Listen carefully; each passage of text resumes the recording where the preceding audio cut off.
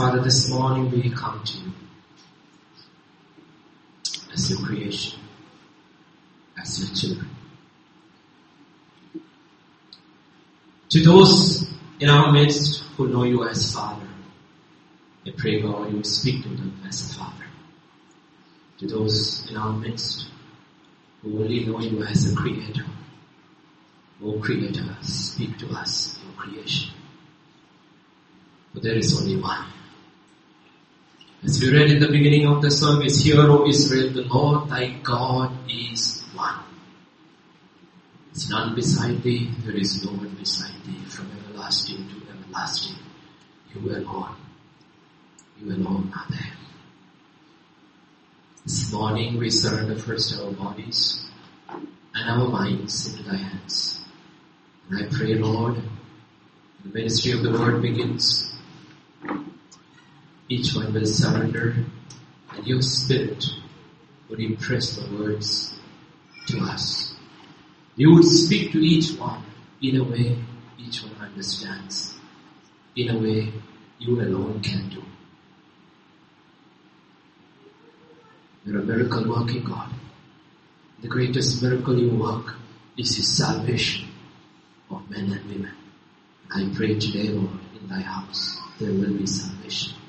There will be healing. There will be deliverance. Even as the word goes forth. Speak, O Father. For in Jesus' name we pray. Amen. Amen. Amen.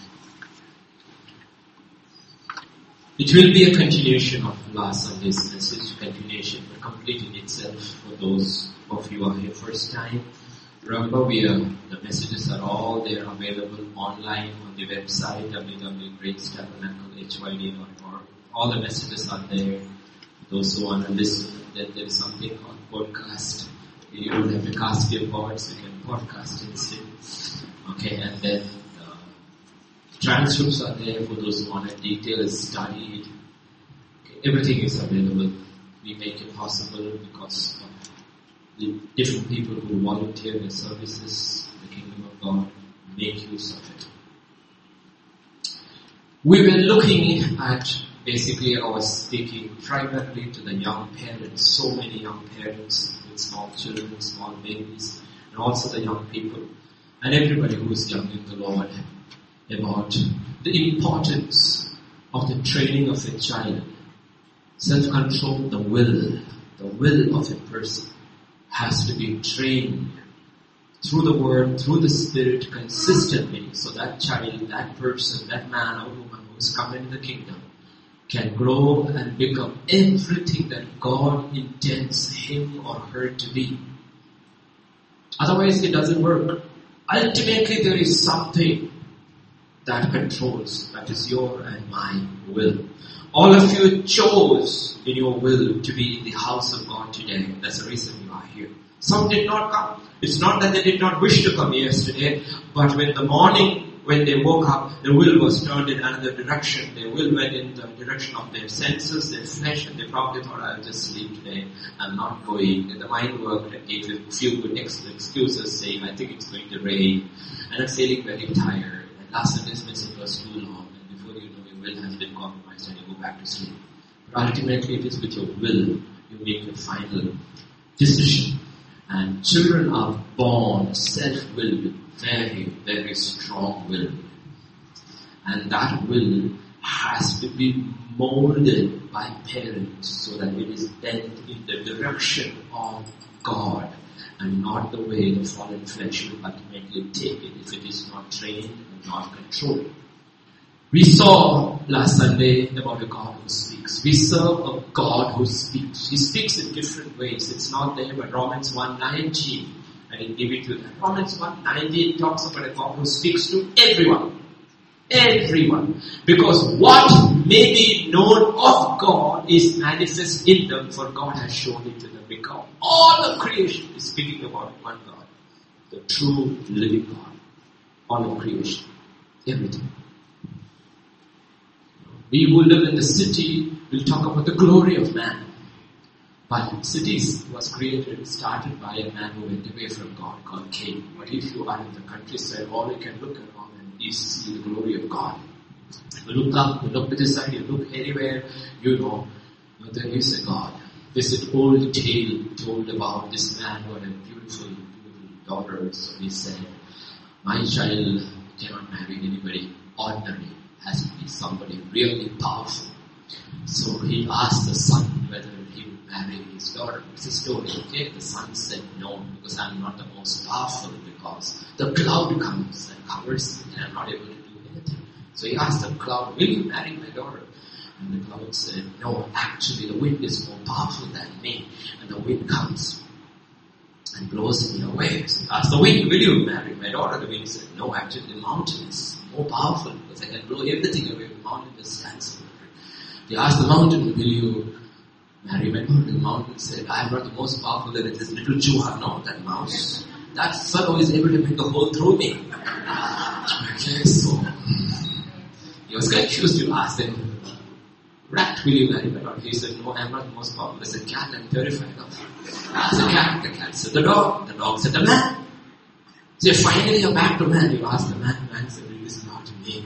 There is another one above me who is God. You see, we worship all these things which we think we are powerful. But God says, all these things declare God who has created them. And man is therefore without excuse. God speaks. God speaks. One of the most incredible moments when I became a believer was in a meeting. I was a young believer meeting a young girl from Karnataka. She was in a meeting and she gave her testimony. She was a young girl, a teenage, 18, 19 years old, from a poor little village. This was years and years ago. She was giving a testimony where she said she was in the village. In that village there was no Christian. Nobody. All absolutely in the village. She was an absolutely religious person, every day going to the temple and worshiping. But one day she looked at all that and said, I've been coming here all these weeks and months and years, I've never heard you talk back to me. Then she looked up and said, Lord, if there is a real God, please speak to me. She said, that night Jesus came to her in a dream and spoke and said, I am the real one. She believed. She said, no preacher, no gospel, nothing. I just cried out and said, Lord, if you are real, speak to me. She was kicked out of her house, and that's how she came, met Christians outside, and was in the team. And that's where I first met. That's when I realized there is a God who really speaks. Only thing, will you ask? Will you seek? Will you search?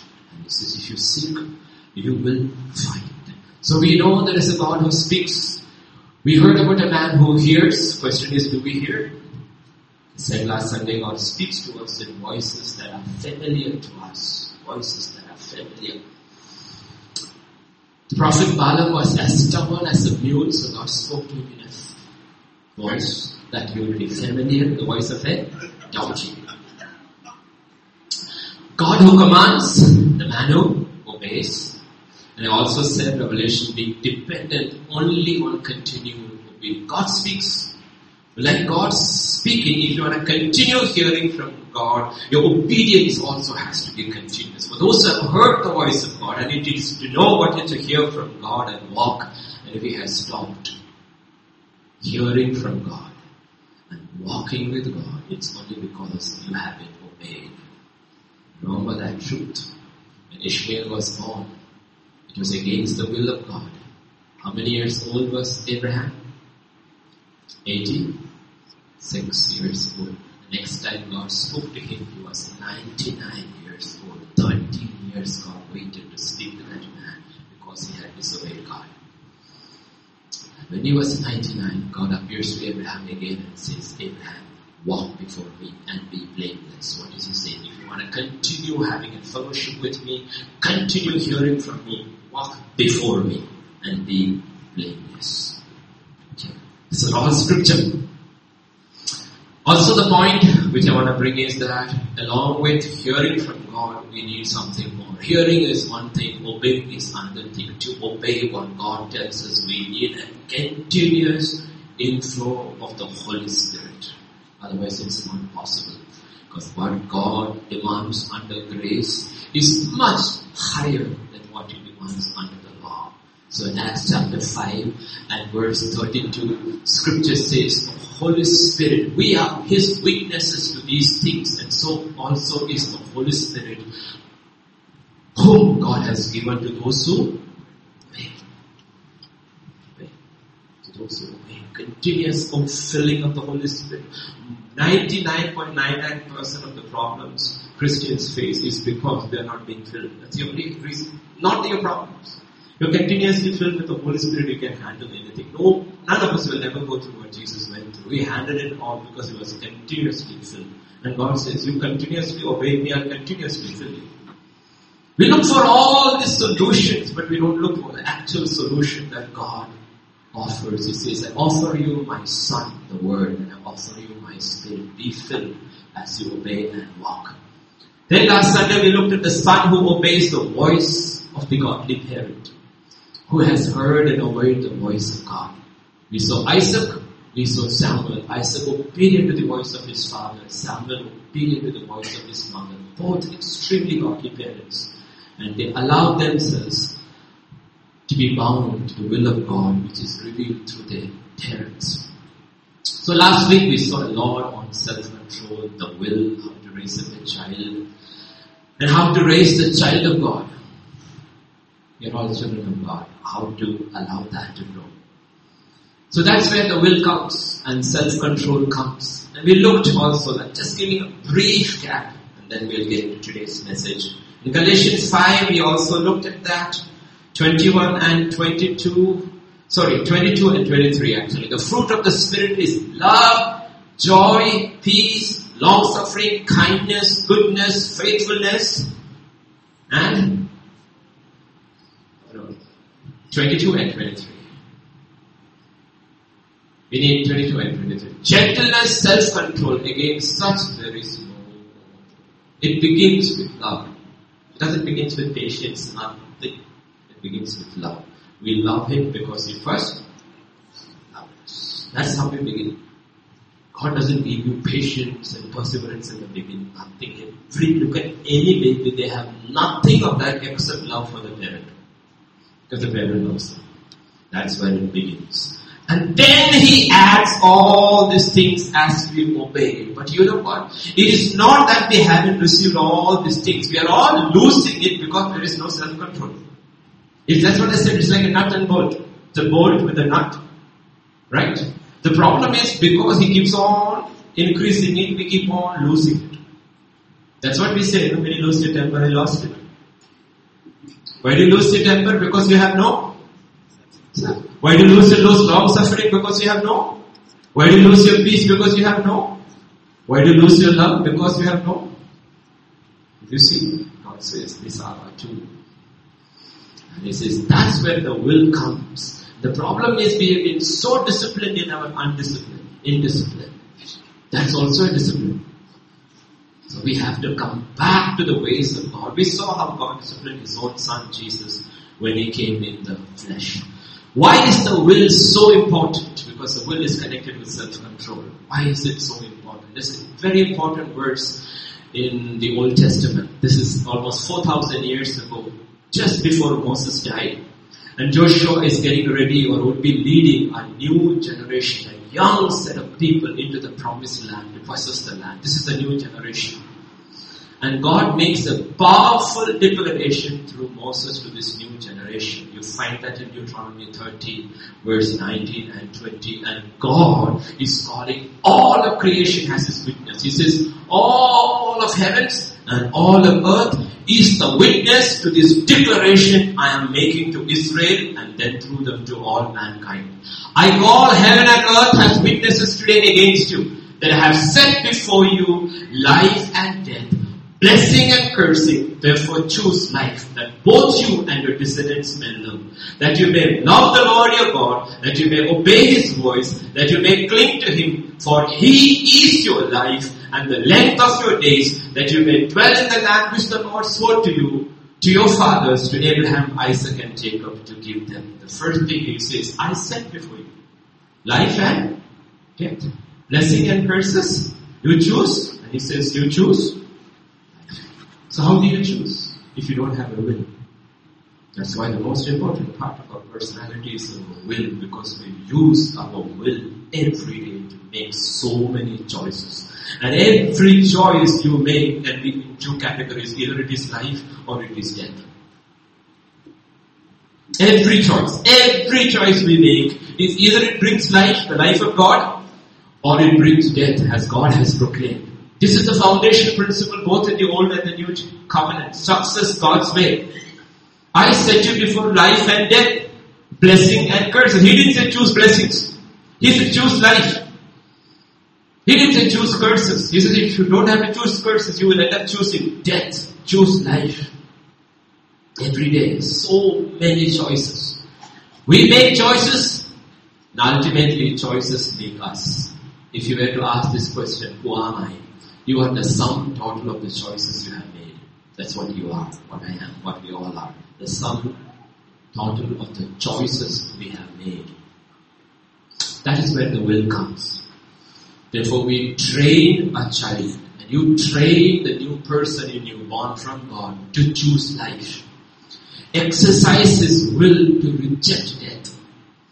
But remember about death. What did Jesus say? Jesus said, I have come to give you life. Life in abundance. Okay? Remember, death that God is talking about does not come in life packaged with a deadly warning, statutory warning. Skull and bones and all. No, it doesn't come like that. Actually, it comes packaged looking very beautiful, wonderful, appealing to the senses. The only thing to denote that it will bring death is what? God and God alone has spoken about it. Nothing else. Nothing else. That is why we teach the Word of God. That's why we spend so much time on the ministry of the Word, so that you are able to make choices according to what God has spoken and God has revealed. Therefore, as you make those choices, you are choosing life and not choosing death. That's why God says in His Bible, my people perish because of lack of knowledge. And He's not talking about knowledge you get in the universities. He's talking about the knowledge of the Word of God. So we need knowledge of the heart of God, the mind of God, the will of God, to make these choices daily, so that we know the choices we are making are life and not death. Because that death God is talking about actually comes packaged really, really good. Really good. Remember in the Garden of Eden, when you had the first sales representative coming. Genesis 3, verse 5 and 6. Is the first Adam. Con artist Satan. For God knows that in the day you eat of it, you see, even He knew if He had to sell this product to this couple, He has to use the name of God. Till that day they had only heard one voice, and one voice alone. If somebody has to fool your little baby and kidnap him, he will say, Mommy sent me to pick you. Mommy, yes, and they will say, Mommy, some familiar thing they will say. These kidnappers study their environment. They watch the baby, they watch the home, they watch the parent, they study it very well. And when they are coming for your baby, they will use that information, use the name of the father or the mother, say something familiar, get the confidence of the baby, grab it and go. That's what the con man is doing. For God knows. You didn't understand exactly what God said. God was actually, that's not what He said. He knows in the day you eat of it, your eyes will be open. You will be like God, knowing good and evil. I mean, which child wouldn't want to eat if somebody told you, you do this, you'll be just like Papa? There was a problem. God had said something contrary. When the woman saw the tree was good for food, it is good for food. It was pleasant to the eyes. Isn't that when you buy stuff after seeing ads? Pleasant to the eyes. Desirable to make one wise, she took. You getting the picture? Standing against everything the devil is saying is only one word which God has spoken in Genesis 2, verse 16 and 17. The Lord God commanded the man, saying, of every tree of the garden you may freely eat, but of the tree of the knowledge of good and evil you shall not eat, for in the day you eat of it you shall surely die. Like my mother when I was small, you can eat anything in the kitchen, don't touch that condensed milk. I always went for that.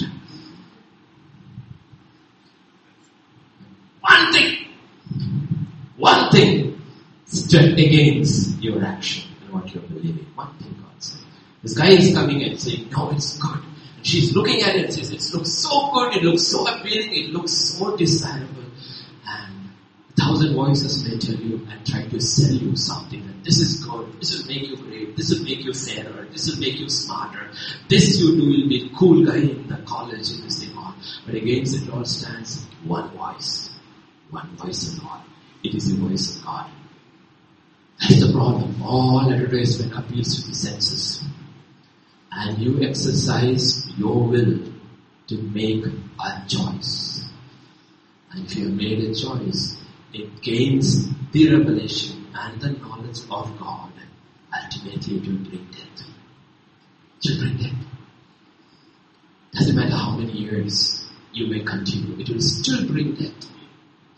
So Methuselah also thought maybe it will pass me by. It did. 969 dropped dead. It did pass me by because God had spoken, the day you eat, you will die. And Peter said, a day is 1,000 years. Nobody lived till that in the old pre-flood era. Remember? So if we train our children, and if we continuously train our inner man, the new person born from God, to make choices that are only defined by the voice of God, then we are choosing life and not choosing death. And Jesus said, I have come to give you life, and life in abundance. We also saw that in this choosing, what is happening is righteous self-control is being developed in a person. When righteousness is developed in a person, that person in life will not decide to choose whatever is attractive and pleasant to the senses, which ultimately will lead to death. That's what Jesus said in Matthew chapter 6, verse 31. Therefore do you not worry, saying, what shall we eat? What shall we drink? What shall we wear? 3 primary roti kapda. Makan ke bare mein dikhane. We worry about makan also, even which he didn't speak about. But after all these things, the Gentiles seek. He says, the difference between a true child of God and those who do not God is that their priorities are different. Therefore, I'm thinking, how many of you are wondering, worrying, what to wear today? What do you eat for breakfast? Should I take my bottle along, cool drink along to church? What to eat? What to drink? What to wear? How much time you spend on this? Your Heavenly Father knows that you need all these things. What does He say next? But seek first the kingdom of God. Seek first the kingdom of God and His righteousness. Seek first the kingdom of God. These are the choices we teach ourselves. We teach our children to make righteous choices and exercise self-control to say no. No. The temptations of this world. We can't do it, like I said, on our own strength.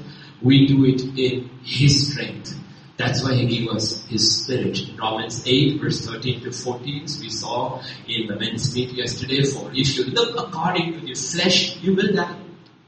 If you're going to live according to the passions of your flesh, what your eye says, what your mind says, are not controlled by His word and His Spirit, ultimately you will die. It doesn't matter how successful you are for a season, ultimately you will die. But if by the Spirit, the S capital Spirit of God, you put to death the deeds of the body, you will live. For as many as are led by the Spirit of God, these are the real, grown-up, mature sons of God. It is not the same. Success in the world and success in the kingdom is not the same. We were giving an illustration yesterday about how a person in the world can exercise incredible self-control for success in his sphere and yet have no self-control in any other areas. I was telling them the illustration of Tiger Woods. Probably the most celebrated golfer ever, but now known for other reasons. Golf, they say, is the most difficult sport to play. It's not easy, as you see on TV, to stand there and see that white ball reaches that hole. They say he needs to have absolute control over his mind, his eye, his entire body, complete coordination.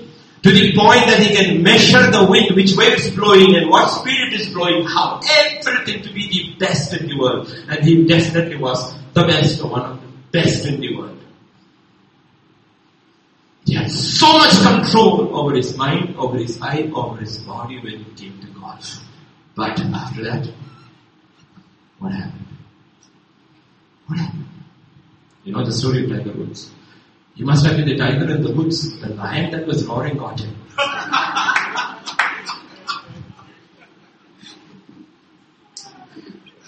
He couldn't even say, oh, I had that one affair because my wife was not charming. Oh, she was pretty. She was a supermodel or a beauty queen. And how many? Then it came out of the closet, one after one after. This man is addicted. And still is. Never came out. Now you know what his ranking is? In 2016, under 500. He was the top. He was the top. Up there. Most celebrated golfer. Where is he today? His ranking? Under 500. That's what God is talking about. In the world, you will exercise self-control because you have an aim and an objective, and when you reach there, you realize actually, you don't have control over other areas. That's why we said yesterday, we are not running a race for a crown that perishes. We are running for a crown that is imperishable, which lasts not only in this life, it goes on to the other. So the story of Tiger Woods should not be our story. That's why God's children, God gives us the grace to continuously repent and change course. He says, keep correction. I'm a father. I'm interested in you finishing and finishing well. So today he says, my mercies are new. Start all over again. And as God's children, we should spend that time in the Word, with the Spirit, and in the church. The three testimonies God has left on earth, His Word, His Spirit, and the believing church. So God says, choose life. Choose life. Exercise your will to choose life. Because your choices will ultimately become a habit. And your habits will become your character. And your character will ultimately determine your destiny in eternity, not just in life. Samuel Johnson said this. He said the change of habits is in general, and your habits are slowly changing, is in general, too small to be felt until they are too strong to be broken. Whether it's a good habit or a bad habit, especially bad habits. When you're getting into a bad habit, when your habit is changing, they are so small that you hardly notice it. For illustration purposes, we use certain illustration. Maybe you just take 2 drinks a year. 2 drinks a year. 2 social meetings, 2 drinks a year. Next year, 4 drinks. Who notices? The year after that, 1 drink a month. Then 2 drinks a month. To 1 drink a week. Through it all, let me tell you, the devil is actually patting on the back and he is telling you, man, you got self-control. Do you see those guys staggering on the roads? And those fellows lying in the vomit on the streets? Look at you, man, you can handle a drink. And you feel good. He never will point you to the man who will never drink. Who will point to the one who is lying on the road and says, you got control. He has no control. You're a good man. You can handle a drink. And then one day, years later, you find you are in that company.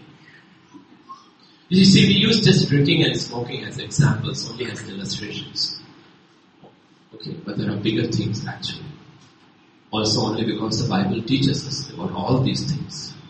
You know when wine is mentioned the first time in the Bible? The first time wine is mentioned in the Bible. The simple, harmless looking red wine is first time mentioned. It's not harmless looking, I didn't say harmless. Okay, don't misquote me. Harmless looking, that red sparkling thing. That's why Solomon tells, do not look at it when the red wine is sparkling. You know when it's first mentioned in the Bible? In Genesis 9 and verse 21. Then he drank of the wine and was drunk and became uncovered in his tent. Who is this? Noah. 600 years of self-control broken in a moment. leads to a cursing of generations when he rises up from his drunkenness. 600 years of self-control, he didn't drink. 600 years he did not drink. And you would think that if I have walked as a teetotaler for 600 years, man, I will never go that way. No, you don't. Oh, no, you don't. You need God. You need to stay close to God. Did the devil leave him? No. If the devil is patiently waiting for a man to get him for 600 years, do you think he's going to leave you and you don't even survive 60 years?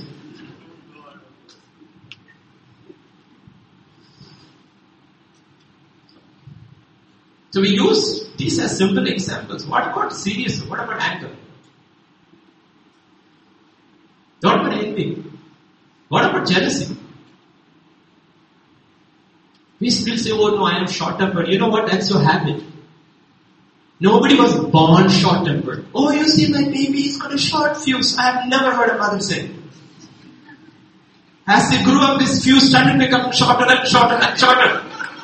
Because he did not control it. The first question asked a man outside the garden is, why are you angry? Why am I jealous? Why am I bitter?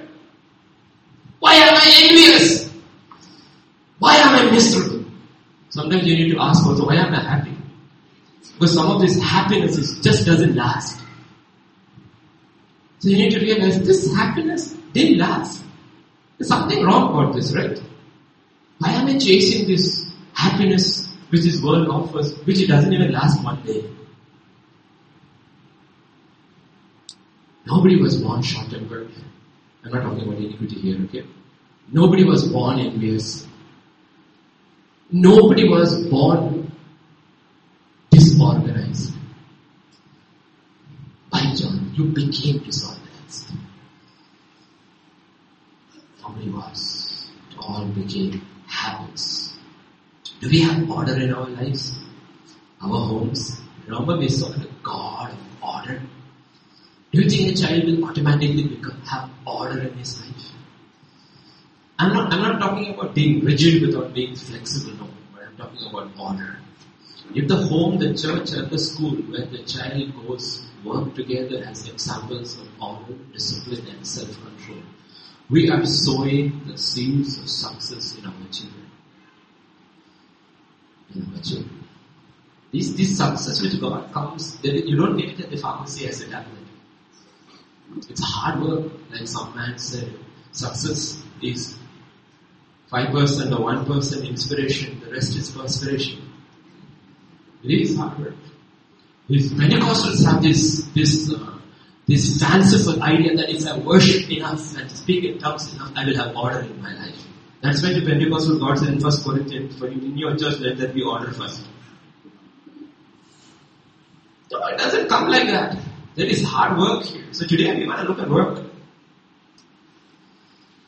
And listening is work, hard work. You know how many young people are struggling to listen? You know why? Because they're used to images, which doesn't make you think. Like sit 3 hours, popcorn will automatically go, Pepsi will automatically go, you don't have to think because they have thought it for you. To listen is difficult. Because you have to work to listen, to keep your senses concentrated on the person who is speaking and try to use your brain to understand. For that you ask help from God. Lord, help me to hear what you are telling through that person. Help me to listen. It's hard work. It's not easy. Proverbs 6, verses 6 to 11. Go to the ant, you sluggard. Can you imagine God creation? Man is thinking he's the Kalika share. He's thinking he's the lion of the valley. He said, you sluggard, you come here. Go to the ant. That little thing, you need a lens to see. Go to him. You sluggard, you lazy fellow. Consider her ways and be wise. Which having no captain. No captain. He doesn't have an overseer. He doesn't have somebody to push him or pull him or lead him or watch over him. Overseer or ruler. Verse 8. Provides her supplies in summer and gathers her food in harvest. How long will you slumber, O sluggard? When will you rise from your sleep?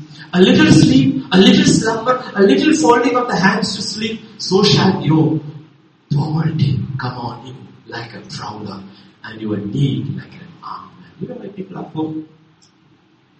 Because they don't work. You may like me, you may not like me, but the statement I have made, if you're a child of God and you work hard as God has taught you, you cannot be poor. Because it's against the principles of God's kingdom.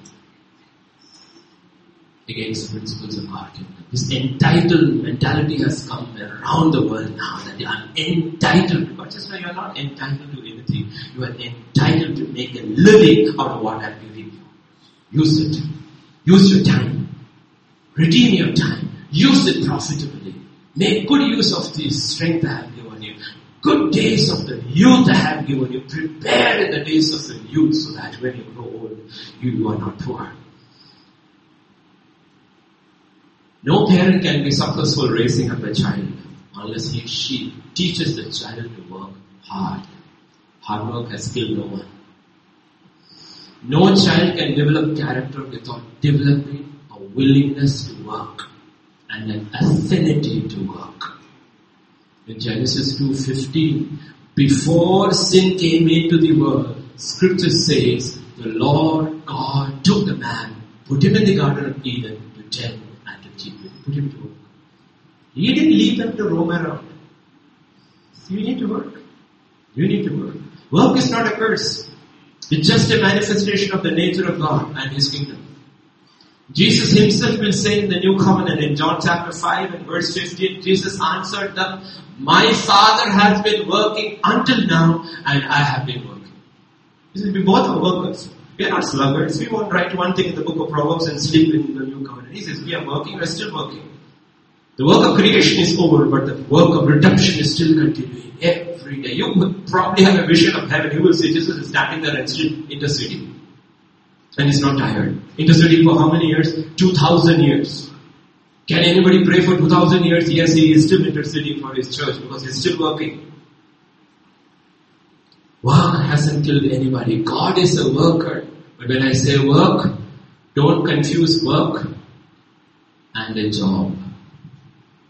Many confuse the two. Job is connected with money. Work is connected with character. A lot of people don't want to work, they want a job. They want a job. They don't want to work, they want a job. If I fold my sheet, what will I get? Nothing. It's your sheet folded. Oh, I get nothing? No, you don't get nothing. Why? Because I got nothing when I folded my sheet. Work has become a job. Everybody is looking at if I do this, what do I get? No. It's work that builds character. Job will only bring you money. Somebody, I don't know who said it, but everybody knows it. The idle mind is the devil's workshop. Do you believe? 1 Thessalonians chapter 3, verses 10 and 11. For even when we were with you, we commanded you this, if anyone will not work, neither shall he eat. If you don't work, don't eat. Why? The reason. For we hear there are some who walk among you in a disorderly manner, not working at all, but are busybodies. They're busy. Very busy, but they're not working. They have time for everything else, but to do a genuine day's work. See what idleness does? God says, you are idle. You are not a genuine worker. And idleness is the devil's work.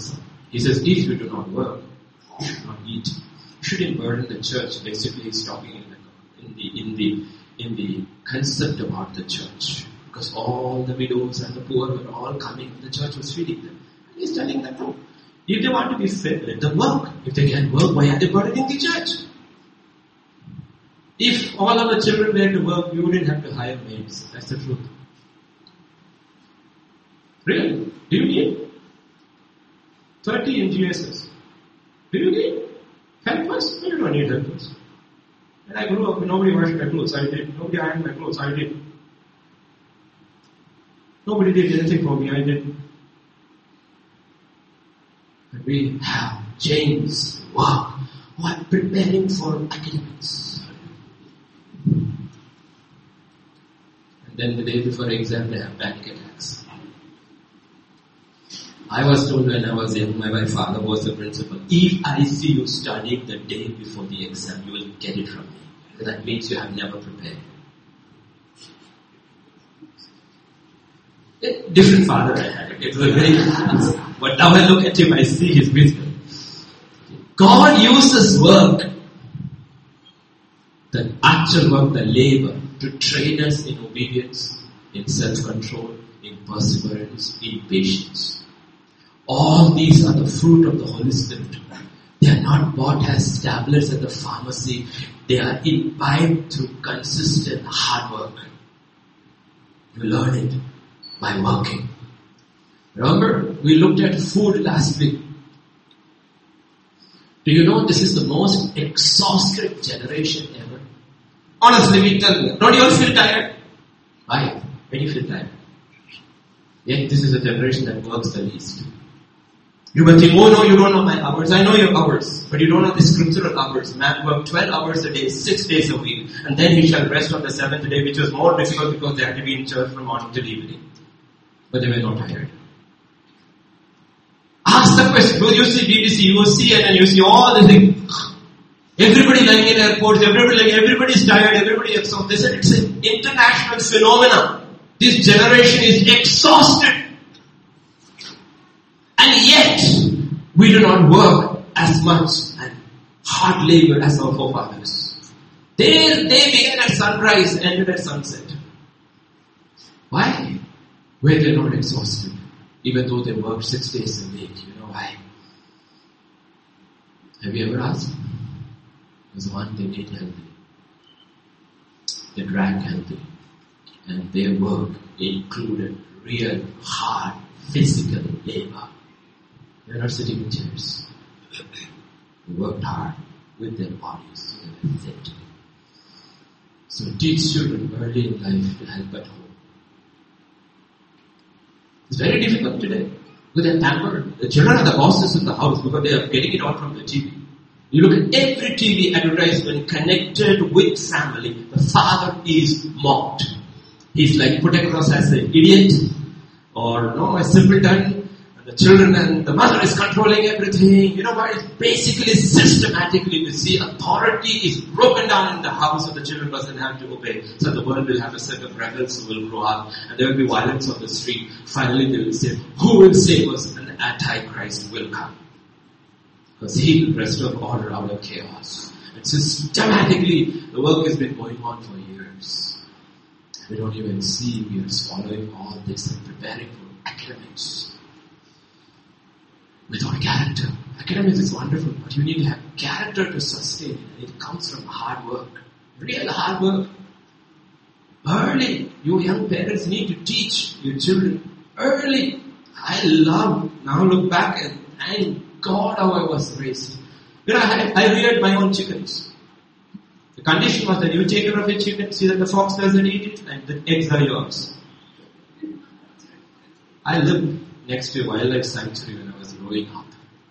Okay. I had my own little kitchen garden. I grew everything at the age of 7, 8, 9. Potatoes, onions, beans, tomatoes, coriander, everything, and sold it to my mother. That was a deal.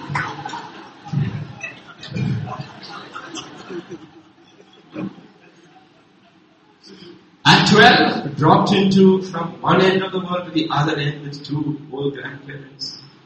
Life was like seismic shift. I had to draw water from the well, quite a rope. Hard hands bled the first time because you're used to tap. And then, if you wanted hot water, you heated your own hot water. You gathered wood and you heated it. You wanted to iron your clothes, you took the coconut shells, you burned it, put it in the istri, and you ironed your own clothes at the age of 12. You washed, you cleaned, you dried it, you ironed, you took 2 buses, one way to school, 2 buses back, and in between walked 8 kilometers to school.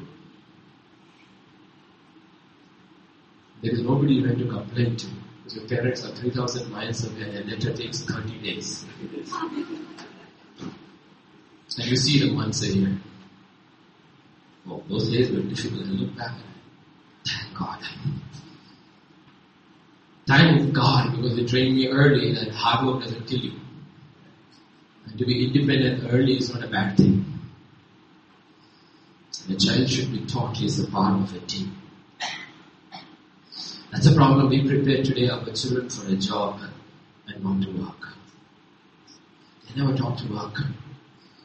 We are not preparing them to be successful in God's kingdom now and the coming kingdom. An old proverb says an idle man is of no more use than a dead man. Actually it's worse because it takes up more space. Dead man, you know where his space is. He's in the graveyard, 6 feet and he's gone. Idle man is taking space wherever he goes doing nothing. He's worse than a dead man.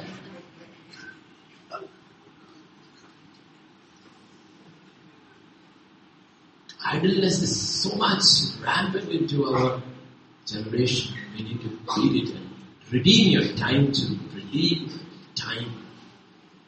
And all the toys we buy for our children, waste of time, most of it. They will find it even more strange. In all my childhood, I got one toy that was bought. One toy that was bought. The rest I made myself, including my gun and bow and arrow. You had no choice. Make it or live without toys. Make it. That's where I learned carpentry. Even today in my house, there is a saw, the hammer, the entire toolkit. If I get time, I make my own shelf. You know who taught me? Nobody did. Out of necessity. I loved guns. You know what?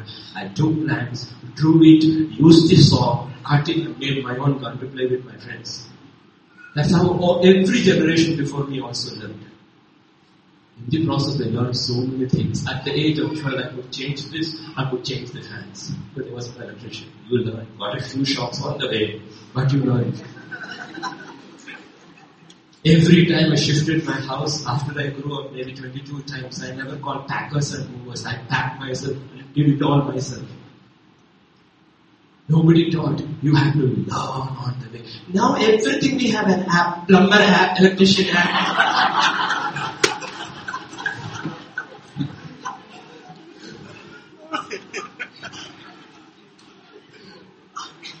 Spiritual.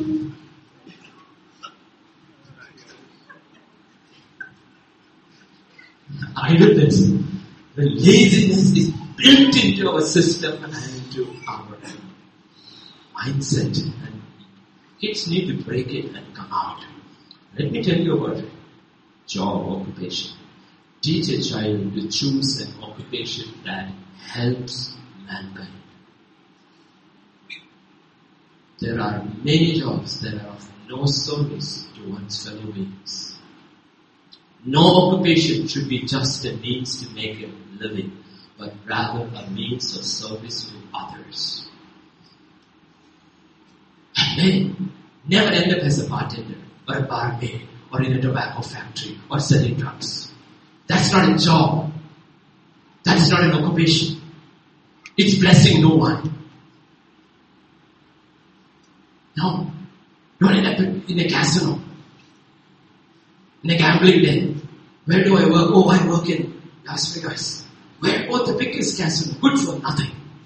Where occupation is. Being a garbage collector in MCH has got more dignity in the eyes of God than running a liquor shop and making millions. And destroying millions of families in the process. Teach your child to choose an occupation and let him think as he grows up. If I choose this, do I serve man or am I just serving myself? Okay, I make big bucks, I make big money. Do I serve man or am I just serving myself? That is what it means. Love God with all your heart and love your neighbor as yourself. Teach your children. We are putting it all into their heads.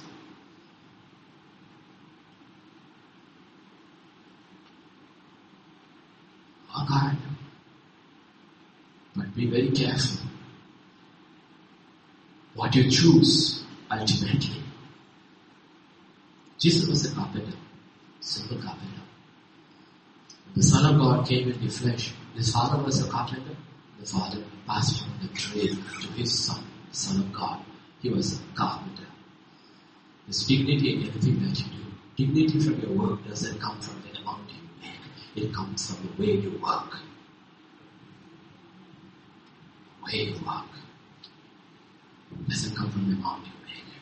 It comes from the way you walk. In Acts chapter 3 verse 36, this incredible statement is said about David.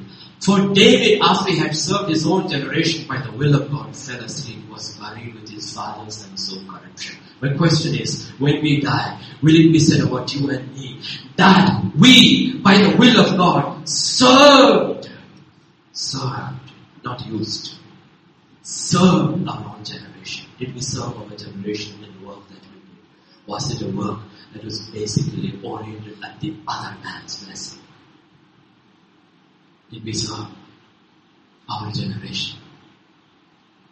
You can be a king, you can be a plumber. This man was a king, but even as a king, he was serving his own generation by the will of God. That's not what we think about kings. We will say this generation served the king. No, for David it is written the other way. The king served his generation by the will of God. That was his own mission.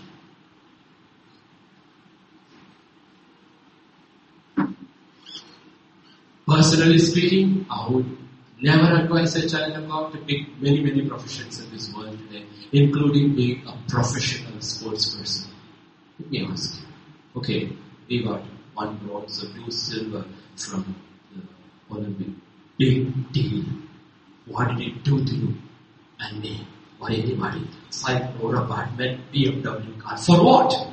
Why don't we give it to the Jawans who die on the border when they come back? Say, 5 crore. You died for me, for my nation, for my freedom. Why don't you give them? Our priorities are all mixed up. What does it matter if a man practices for 5 years and then finishes in 9 seconds and gets a gold medal, give him 5 crores? What did he do to the nation? Just lifted its pride up. Nothing else. That's why all the sports person, when they make their money, they feel guilty, so they get into charitable activities and start these foundations because they know they receive money at the cost of other people's lives and their time. Especially in India. The cricket starts, offices are empty. I wouldn't. I like sports. I don't like professional sports. The older I get, I look at it and realize it's a waste of time, waste of resources. When millions and millions are on the streets dying, what is this spending of this billion? Okay, if you're a country where everybody is well fed, okay, that's a different thing. But that's not the truth. Even there you look to the next country, you will find millions to feed. Is your occupation service oriented?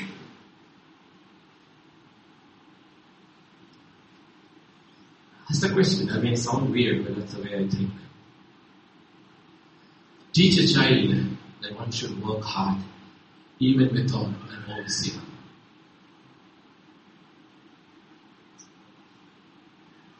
Work hard when you're not being watched. Then you know you got it. Everybody works when you're being watched. So what do companies do today?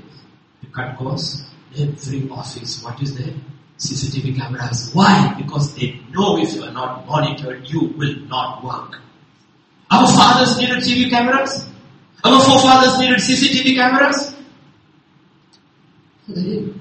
Why? Because they had ethics. Something was built into them because of the way they were raised. They didn't need supervision. They knew what they were called to be and how they were supposed to function in the society.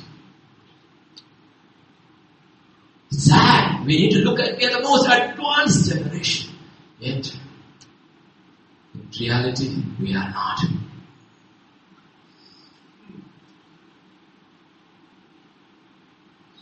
Do you steal time at your workplace? When you don't work, you are stealing. Genesis 39, verse 2 and 3. And then 22 to 22. The Lord was with Joseph, and he was a successful man. And he was in the house of his master, the Egyptian. And his master saw the Lord was with him, and the Lord made all he did to prosper in his life. Now I asked the question to the young people at the men's meeting yesterday. Do you think God is going to be with a man who's sloppy in his work?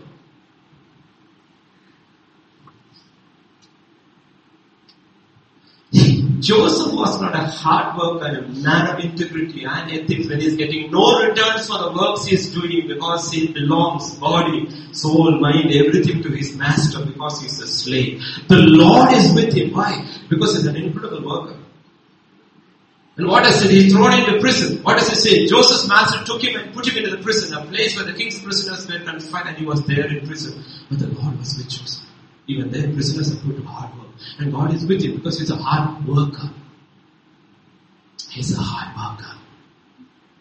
Let's take a look at his two employers, because you can understand employees from the attitude of the employer. Let us talk about his two employers when he was in a secular place in Egypt, not in Canaan. Verse 6. Thus he left all that he had in Joseph's hand, and he did not know what he had except for the bread which he ate. Now Joseph's. Okay. He left all. What did the master do? He looked at this man. He watched this man work, and after some time he said, you know what? I'm not bothering anymore. You take over. At the end of that year, this coming year comes because I have watched you. You was a man of integrity. You were a hard worker. You are not going to fool me. I watched you. Can your boss say that about you? Oh, you are a Christian. You are a believer. You go back 20 years, 30 years, 40 years back, if you can backtrack those newspapers and look at the ads in the paper. When they ask for teachers in North India, everywhere they ask preferable Christians from South India. Why? Because they worked and had integrity. Today will they ask? No. They don't ask. Look at verse 23. The keeper of the prison did not look into anything that was under Joseph's authority because the Lord was with him. And what about the keeper of the prison also said, you know what? Joseph doesn't need supervision. Jesus, children, can it be told to you that if you are not monitored, you will study?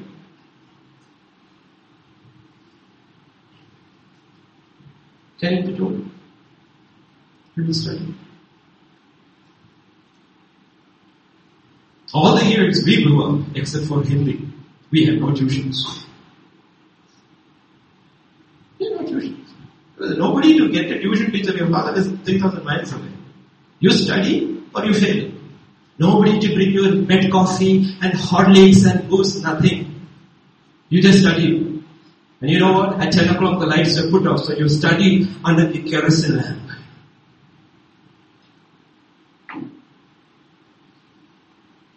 You know why? That's the way we were brought up. You imitate, right? Habits are formed from imitating somebody else. We have every facility possible. People coming in to teach, lights, extra time. Oh, what all? Does it show in your integrity that you can be trusted like Joseph without supervision? Or as soon as dad is dead,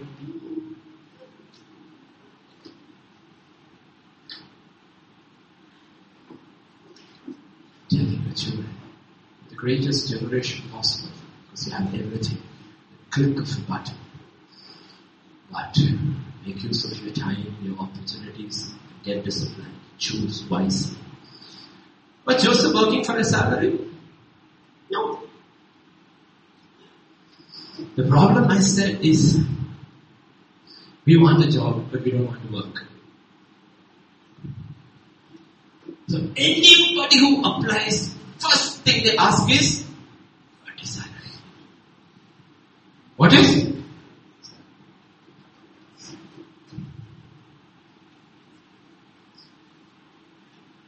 Jesus was a hard worker. How do you know? In 30 years of his life he's hidden.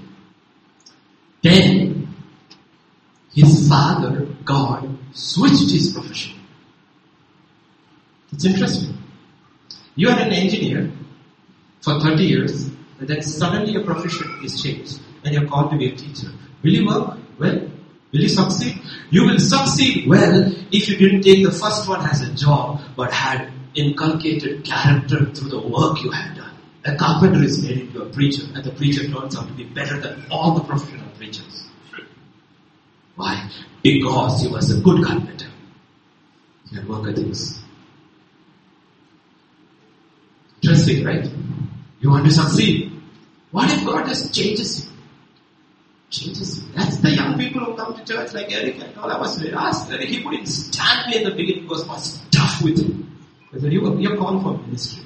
I'm going to be really tough with you. You will do. If you're really interested, I'm going to put you through the ringer. You will work hard. You will go to places where you don't want to go. You will slog it up. Today you see the fruit. Because absolutely no issues. Because it's possible to change any generation if you're willing to be changed. Don't make excuses. From carpenter to itinerant preacher, what a successful journey.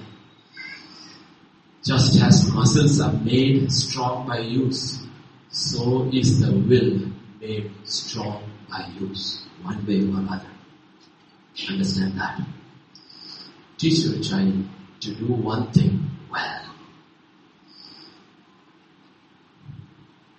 That's how professions were made. Father handing over one profession to another. Joseph was thinking that my son is going to be a carpenter, taught him well, handed over the profession. Jesus was a carpenter, excellent carpenter, but Joseph did not know Jesus' real father was a teacher. As soon as he changed his profession, he went back to his older profession, the word.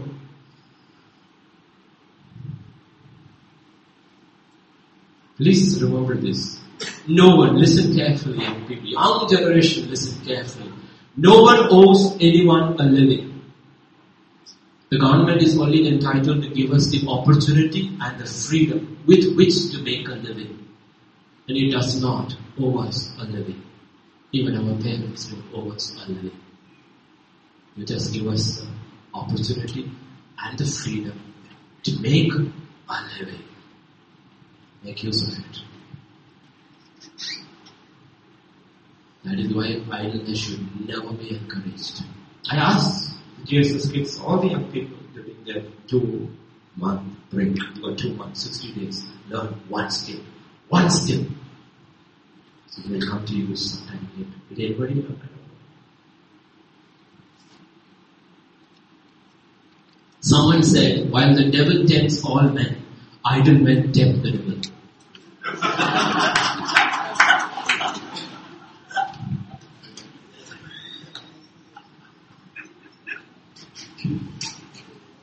I thought that was a good one when I read it. Do you know God's man who served his own generation according to the will of God? When that man fell, he fell when he was idle. In 2 Samuel chapter 11 verses 1 and 2 scripture says, it happened in the spring of the year at the time when kings go to battle, that David sent Joab and his servants with him and all Israel, and they destroyed the people of Ammon, besieged Rabbah. But David rejected it. 40 enough battles. You never retire again. You don't retire. You never retire. You never retire. You should meet Brother Ashok's father-in-law, 91 years old, still travels alone by train, fit as a fiddle. We should go to Kerala and meet my mother at 81, still plays badminton with my neighbor's son. That every day, fit as a fiddle. She says, I can manage, son. When I am not well, I'll come and stay with you. I can manage. Fine. She lives on her own, cooks on her own, washes clothes on her own. She doesn't need any washing machine or any AC. She says, I don't need anything. I will live like this. I will live like this. I don't need any of those things. Fit. And we are 30, 21, knee, leg,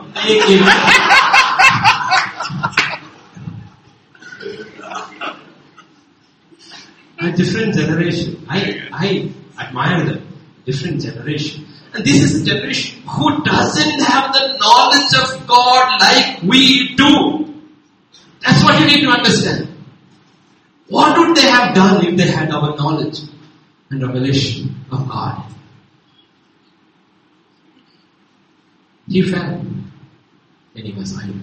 He should have been at war with his soldiers. History of Israel would have been different. Absolutely different. Ammon wouldn't have been dead. Absalom wouldn't have been dead. Adonijah wouldn't have been dead. Tamar wouldn't have been raped. Bathsheba would have been with Uriah. Whole history of Israel would have been different.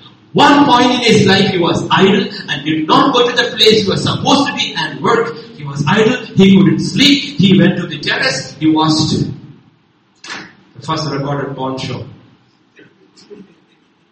Isn't that what you do? I mean, people who are hardworking and tired out and they are focused on working hard have no time for this. They know. And you don't need the baptism of the Holy Spirit not to go that way. I know people who don't have it, who don't go that way because they're too tired working. So they come back and they sleep. Because if the baptism of the Holy Spirit is the only one that will give the victory, that means the people in the Old Testament had no victory. No, they had plenty of victory. That's why we said in 2 Thessalonians 3:10, Scripture says, if a man does not work, don't live on entitlement, food stamps. 1 Timothy 5:8, Scripture says, if anyone does not provide for his own, especially for his own household, he has denied the faith.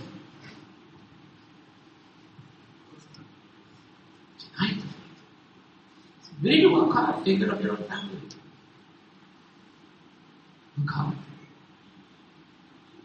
In Galatians 6:3-5, if anyone thinks himself to be something when he is nothing, he deceives himself. When does he think himself to be something and deceives? Let each one examine his own. Examine your own work. Don't show your worksheets.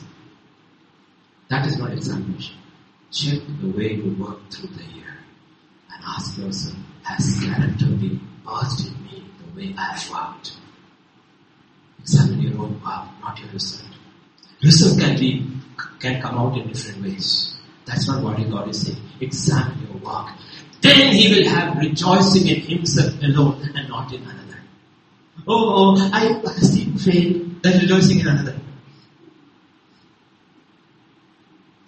Elijah, 3.5 years, obeyed the voice of God, lived in the wilderness, fed by a raven, came to Zarephath, fed by a widow, lived in tension, the king and the army searching for him, then goes up to Mount Carmel, stands over there, and he does exactly what God is doing, and the end of it, fire has to come. He has no clue, does it exactly according to God's word, and then steps back and says, Lord, I have done everything according to your word. Now prove yourself. His victory is not the defeat of the prophets of Baal. His victory was the integrity of his own work. That is something else.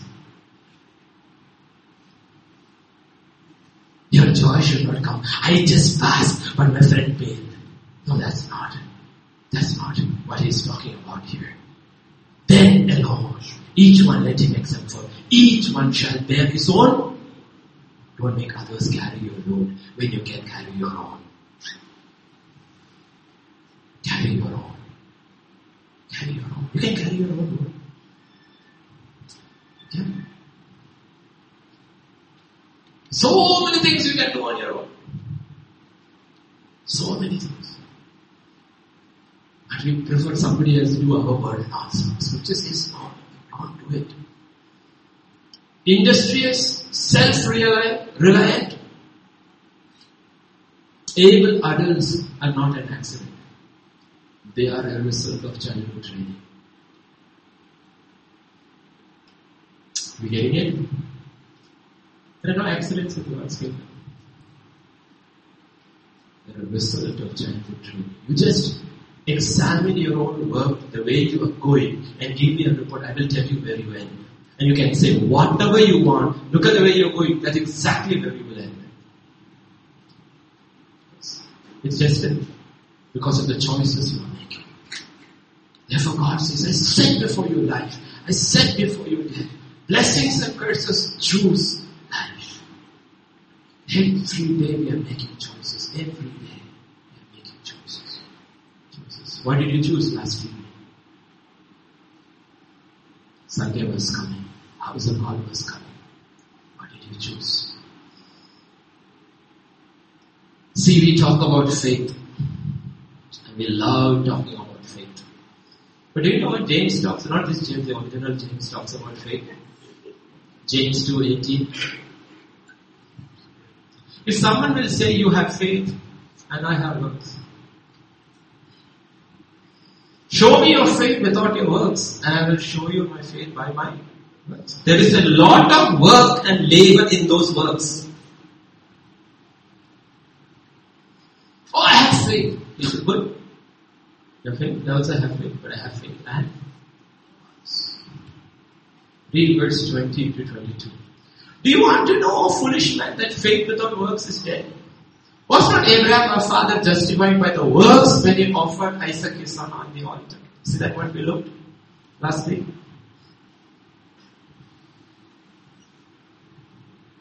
You have works? We should be able to work, right? Let me ask you this question. How many of you would be able to walk 3 days without collapsing? And at the end of 3 days, take a pile of wood on your shoulders and walk up the mountain. That was the work he did. Offering a child on a sacrifice is obeying the command of God. But to obey that command, there was a physical labor involved. Walk for 3 days, then climb up the mountain with the wood, and then put the wood, prepare the altar, then bind the son. Will be able to do that work?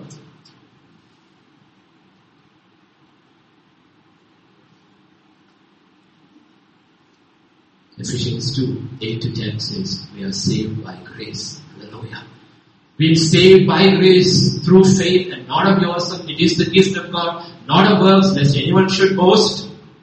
For we are His workmanship, created in Christ Jesus for. You can't escape under grace. Oh, I am saved by grace. God says for works. His works, not our works.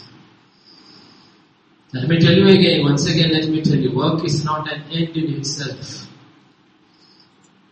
Then you will become career oriented and a workaholic. No. Work is the medium by which God builds character in a person. And the medium God gives us as an avenue to serve others. And God says, do it cheerfully. And when offering times we say, God loves it. Now let us read the whole verse. Galatians 9, 6 to 8. It's not talking about money alone. Galatians. Pardon? Oh, sorry. It is, I think it's Galatians. 2 Corinthians. Not Galatians, 2 Corinthians. Got it? 9, 6 to 8. For this I say, he who sows sparingly will also reap sparingly. I want to use the word sow as work. Those who work so sparingly, delicately will also reap sparingly.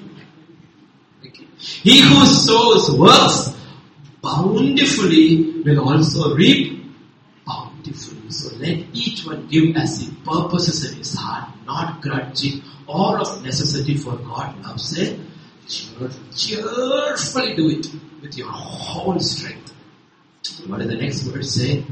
And God is able to make all grace abound toward you, that you always having all sufficiency in all things may have an abundance for every good work. Be ended with work.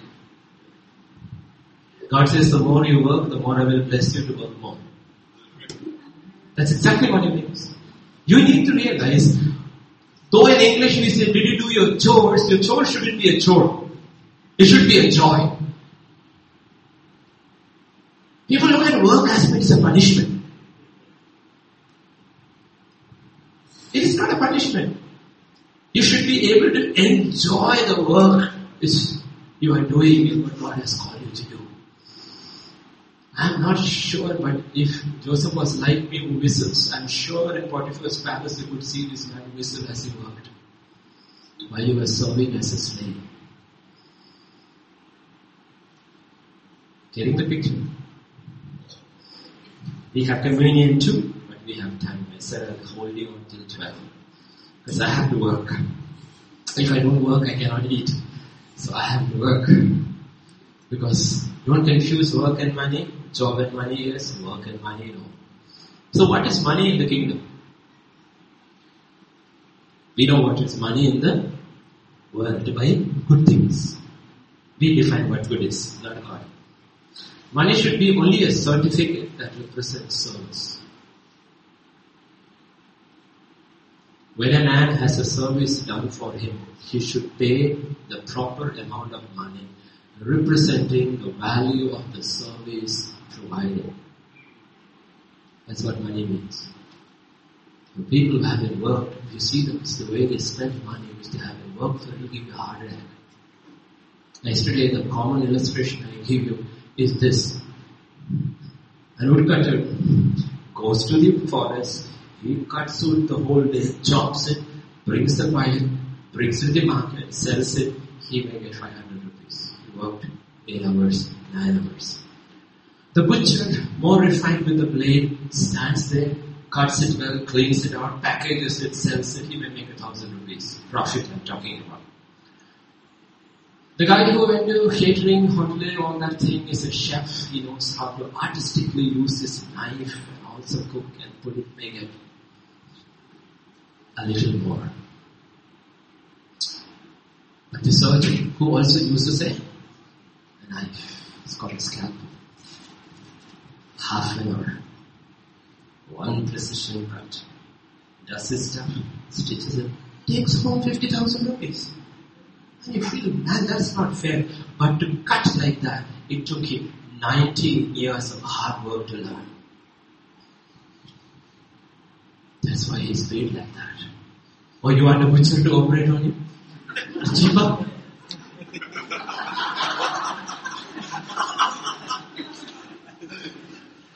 You getting what money means? What does money mean? That's what money means. It's a certificate that represents service.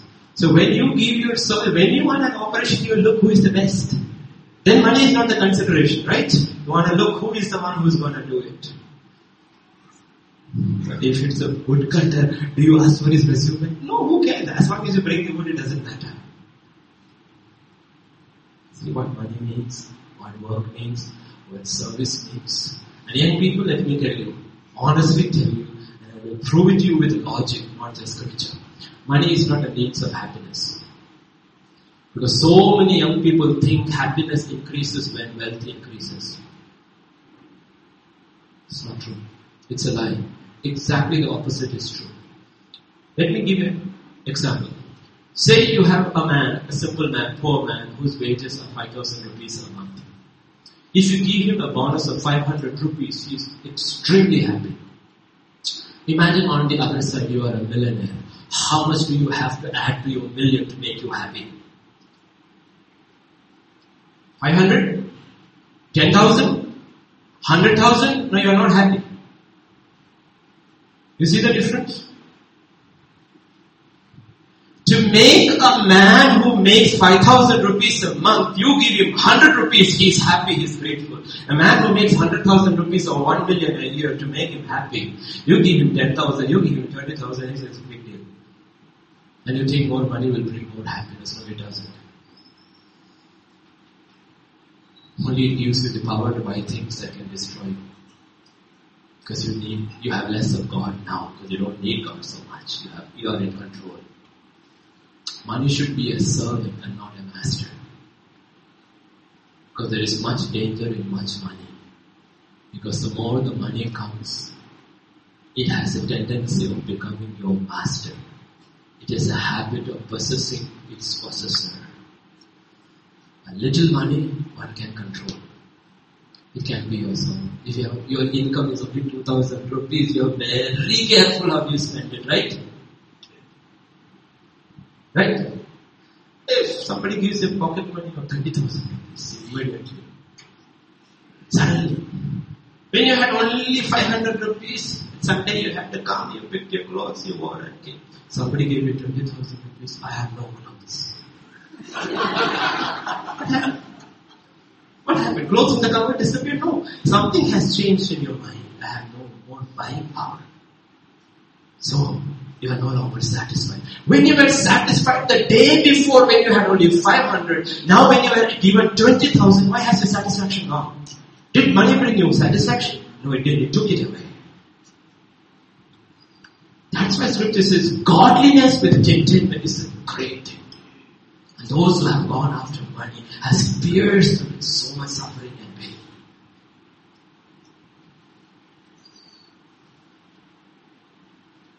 That's why God wants to build character in us before He can hand money into our hands. Or rather, power that money represents. Joseph had to go 30 years of fiery trials and come out pure as gold. Character was formed. And at the end of 13 years of rigorous training, you know what scripture says in Genesis 41:41? Pharaoh said to Joseph, see, I have set you over all the land of Egypt. Can you be promoted?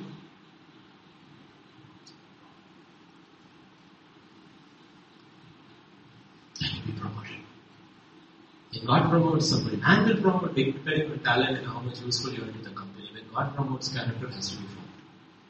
Because what He is giving you is His power. His authority. David had to go through similarly 13, 14, 15 years of fiery trials until character was formed. Once character was formed, do you know what scripture says in 2 Samuel chapter 5? Therefore all the elders of Israel came to the king at Hebron, and King David made a covenant with them at Hebron before the Lord, and they anointed David king over Israel. David was 30 years old. Can you be made king at 30? Ask this question. Do I have the character of God to reign over a nation at the age of 30? Joseph had at 30, he started reigning over Egypt. David had, he started reigning over Israel at the age of 30. Do we have?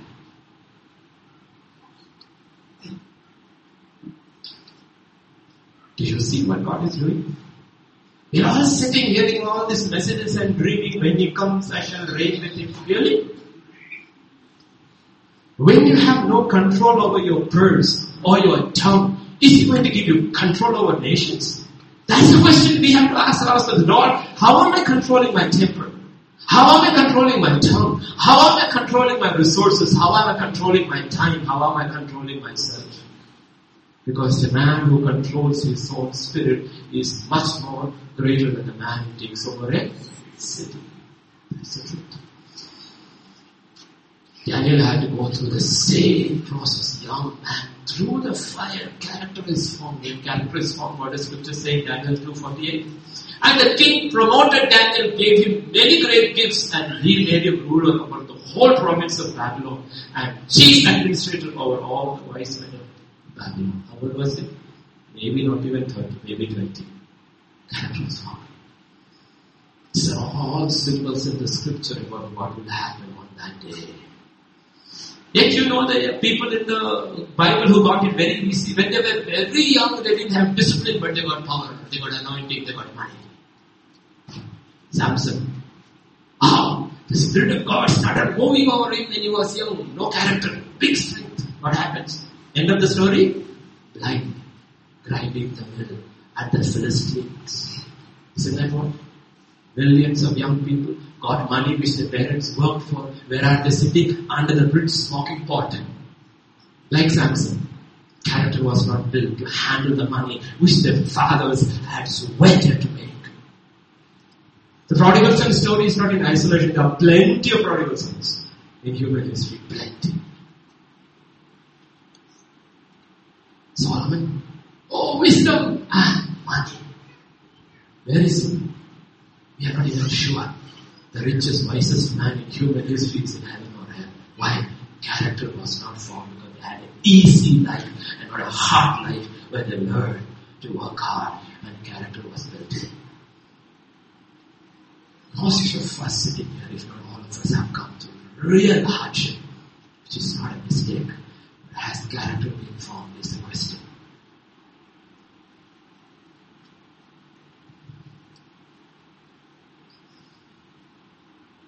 You have to look, study the scripture and ask the question, now where am I now? 2016, 8 months ago. Once a man asked an English philosopher, do you know I am worth £1 million? He replied, yes sir, I do, and I also know that's all you are worth. You know Spurgeon? Spurgeon, the great English preacher Spurgeon in the 1800s, refused to go to US to lecture 50 times at $1,000 a night. Because he said, that will make me take away from my church where I work today. $50,000 in 18th century was offered to him. Just go preach and come back. He said, no, I've got work here to do. Will you be able to say no? Will you be able to say no? Oh, I'm waiting for my green card. When you go there with your green card, you turn green because you see everybody has 3 vehicles, 4 vehicles, and you have none. Will you be able to say no? When character has been formed by hard work, then money doesn't tempt you. We'll be able to say yes or no as God leads. That's what God is working at. As we come to communion, before that, I need to say something to children, young people. The biggest, probably the largest industry in the world, they say now today, the 3 biggest industries is porn, alcohol, drugs, and then gambling, betting, lottery.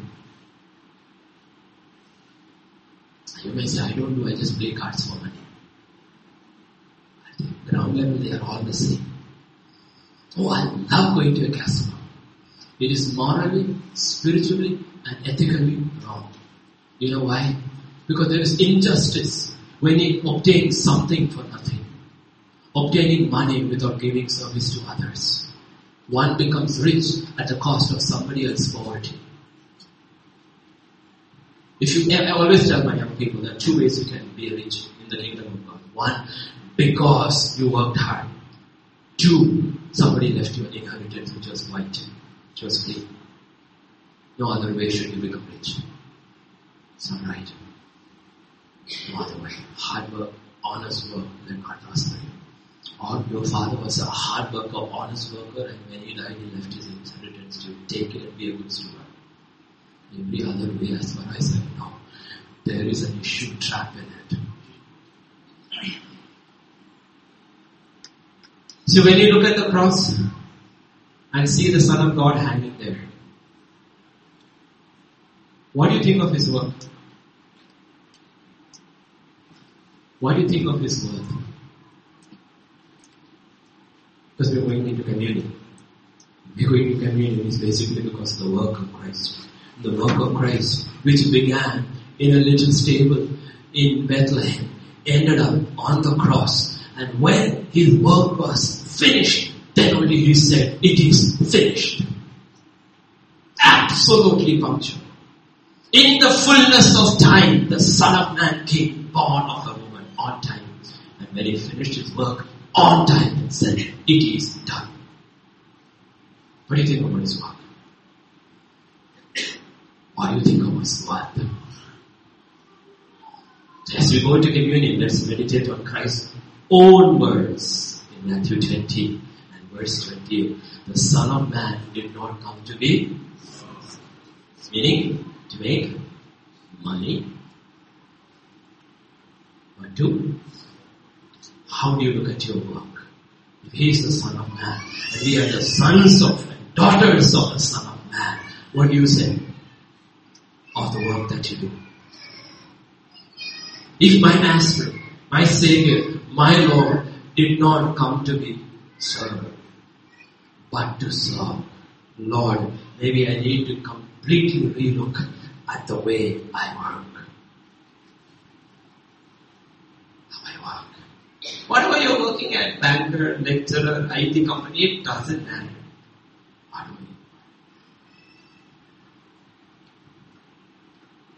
Because everybody goes to a bank, right?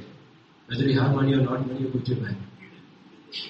Some banks you go, you will remember some people for their obnoxious behavior, some for their extreme SBI branch at Alwar. I knew a man until he was transferred. He was such a cheerful, polite man in a government bank. And I loved him. I loved even when the other queues and all, I would wait for his queue. Because I knew he was extremely polite. Cheerful. Don't you think? Or railway. These days it's all on the apps. Old days when we stood in the line, you always look at this person. Some of them are shouting, some of them are grumpy, some of them go out to the line, and someone will be cheerful. Right? How do you work? Do people choose to be around you, or people will say, avoid, it's in a bad mood today, weather? Mausam kharab hai, to set par lana. What do they say about you?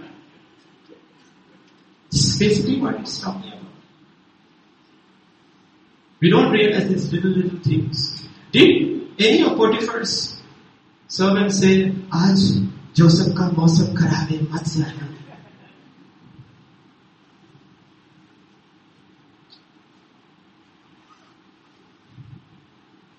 When Joseph came out of the prison, did he say anything about Potiphar or his wife? Did he say anything about the prison warden? Why? Because he knew who his employer was. Do you know who your employer is?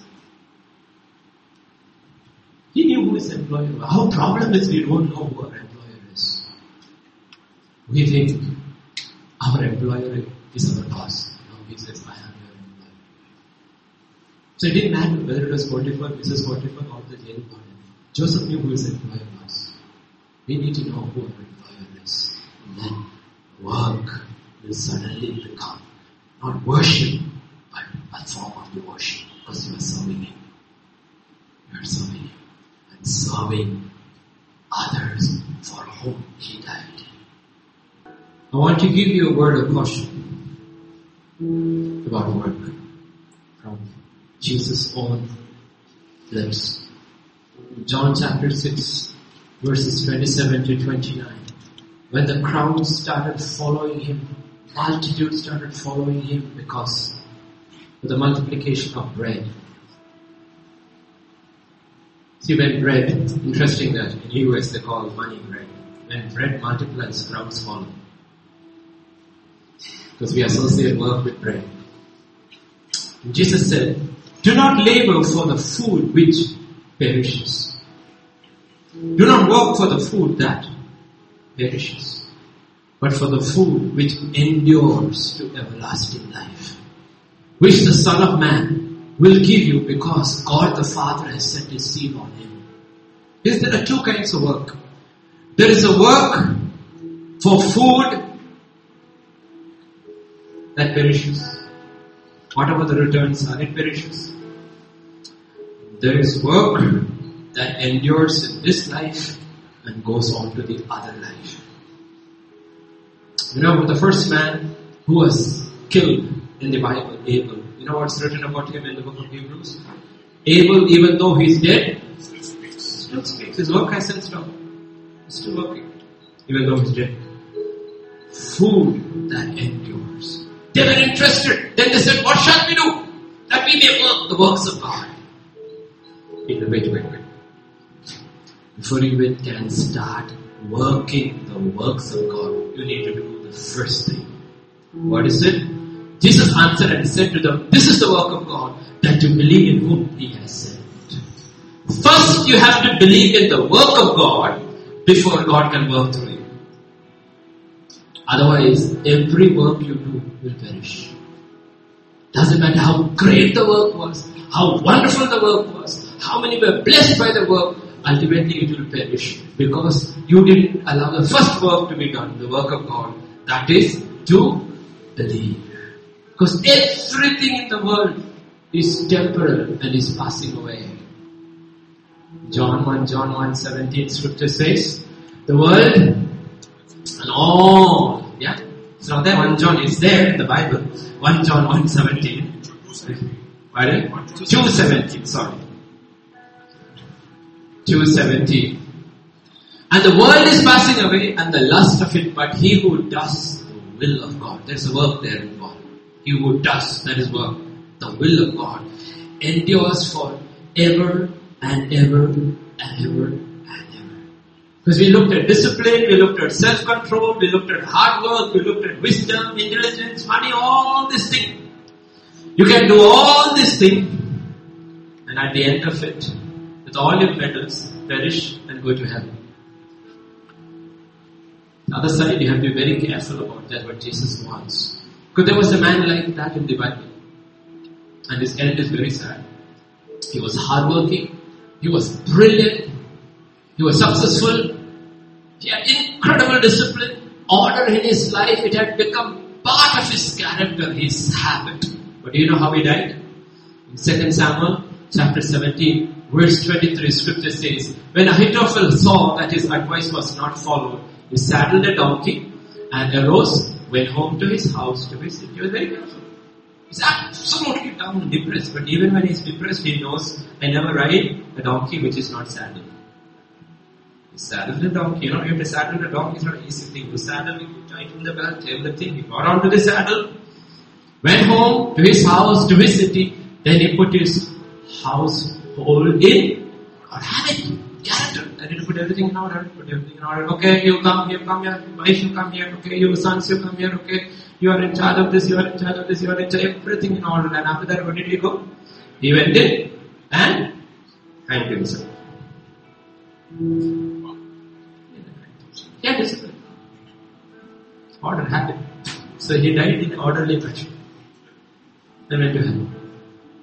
That's what I'm saying. Outside of Christ, all these things mean nothing. Nothing. So we just ask these questions. What are we working for? Are we working for something beyond this life? Knowing very well according to scripture. 1 Corinthians chapter 3, verse 13 to 15. What does scripture say? Each one's faith will become clear for the day, that is judgment day, D-Day. Will be revealed by fire. That day will declare your work, and the fire will test each one's work of what sort it is. If anyone's work which he has built on it endures, he will receive a reward. If anyone's work is burned, he will suffer loss, but he himself will be saved, yet as through fire. Why will he be saved and his work be burned? Because he is saved by the work of Christ that came through fire. That's all we will have. Remember, your work will be tested by fire. All our work should not perish on that day, because that's all that will matter in eternity. We are able to carry your work on to the other side. We keep saying that. Jesus said what? Well done, Sabash. Some workers after the word of Christ on earth, when they reach the other side, Jesus says, if you're North Indian who doesn't know English, you can be absolutely sure Jesus will tell him Sabash. There are tuition classes there to learn English, but he says, well done, Sabash. Achhe kaam kiya. Well done. Then, what is the next word? Good. You are a good worker. I saw you in your office. You are a good worker. You are a hard worker. You are a worker with integrity and ethics. You are a good worker. Good. Good worker. Next thing he says, faithful. You knew who your employer was. You were faithful to him above all. Potiphar's wife came and told him, just sleep with me. He said, man, not possible. Because there is one to whom I am accountable. He is my real employer. You are my real employer. Faithful. Well done. A good, faithful servant. Enter into whose joy? His joy. Do we know what that joy is? We don't know what that joy is. Ultimately in eternity, the only thing that will matter are those words. Well done. Well done. You may be working hard. You may be struggling. But your eyes are on Christ Jesus. And you may think, nobody understands me in my office. Nobody understands me in my home. Nobody even understands me in my church. My work is not appreciated. Keep your eyes fixed on Him. And continue working. Rewards are not given here. Rewards are given over there. It's not reward given here. It's given over there. That day, the only thing that will matter is those 6 words. Well done, good and faithful servant. Well done. Good, faithful servant. Enter into my joy. That's why scripture says, whatever you do it. All your heart as unto the Lord. Do it. Amen? Shall we stand? Father, this morning we just stand in your presence. We thank you, Father, that we do not have to be ashamed of hard work, because you are a worker from the beginning. For you said, my Father and I are at work. Even now. Even now we are working out the work of salvation, the work of redemption, the work of healing, the work of deliverance. Oh Father, I pray, let your work continue even now in your church. Set your people free. From the longest to the hardest habits which are not right in your sight, I pray, break your people free.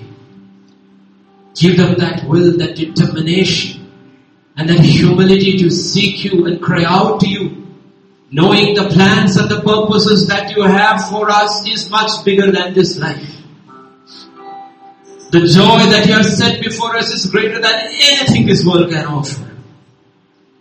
Help us to see that eyes have not seen, nor ears heard what God has prepared for those who love Him.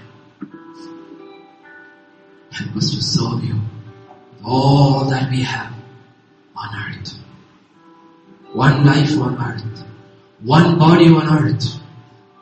In heaven we will not be tired. In heaven we will not be exhausted.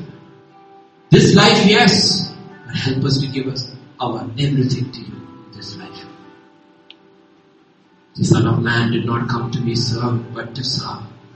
How much more us? Help us to see that in everything that we do. That our children are trained and taught to choose professions, occupations that serve you and serve man. Anyone who is struggling with habits that can take them down to the pit, from the pit to hell, I pray be broken now in Jesus' name. I pray that it be a quickening in their spirit, and they will not procrastinate, but they will say, today, I have heard the voice of God speaking to me today, and today is the day I will obey, and it begins now. As the prodigal son, let them come to their senses and retrace their steps back to the Father's house. Joseph became king at 30. David became king at 30. But you became a servant at 30. So that you could make kings and queens of us. Help us never, never to devalue your work or your worth in our lives. Help us to lift Christ up always in everything that we do, that you may receive all the glory, all the honor, all the power, Lord. And therefore this morning, as your people and as your servant, I bless your holy name. I bless your holy name, Lord. I bless your holy name. Thank you, Father. Stretch forth your hands and bless your people.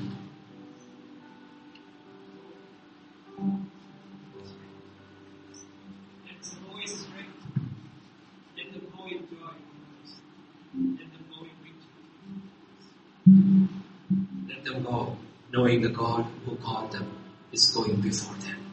And He will make every crooked path straight this month. That the Lord who began the work will finish it, for He is faithful. Help us not to rest our success on our will, but surrender our will into your hands. For it comes from you and you alone. Thank you, Father. Thank you. For in Jesus' precious name we pray. Amen. May the grace of our Lord Jesus Christ, the love of the Father, and the fellowship of the Holy Spirit rest and abide with each one of us. Amen.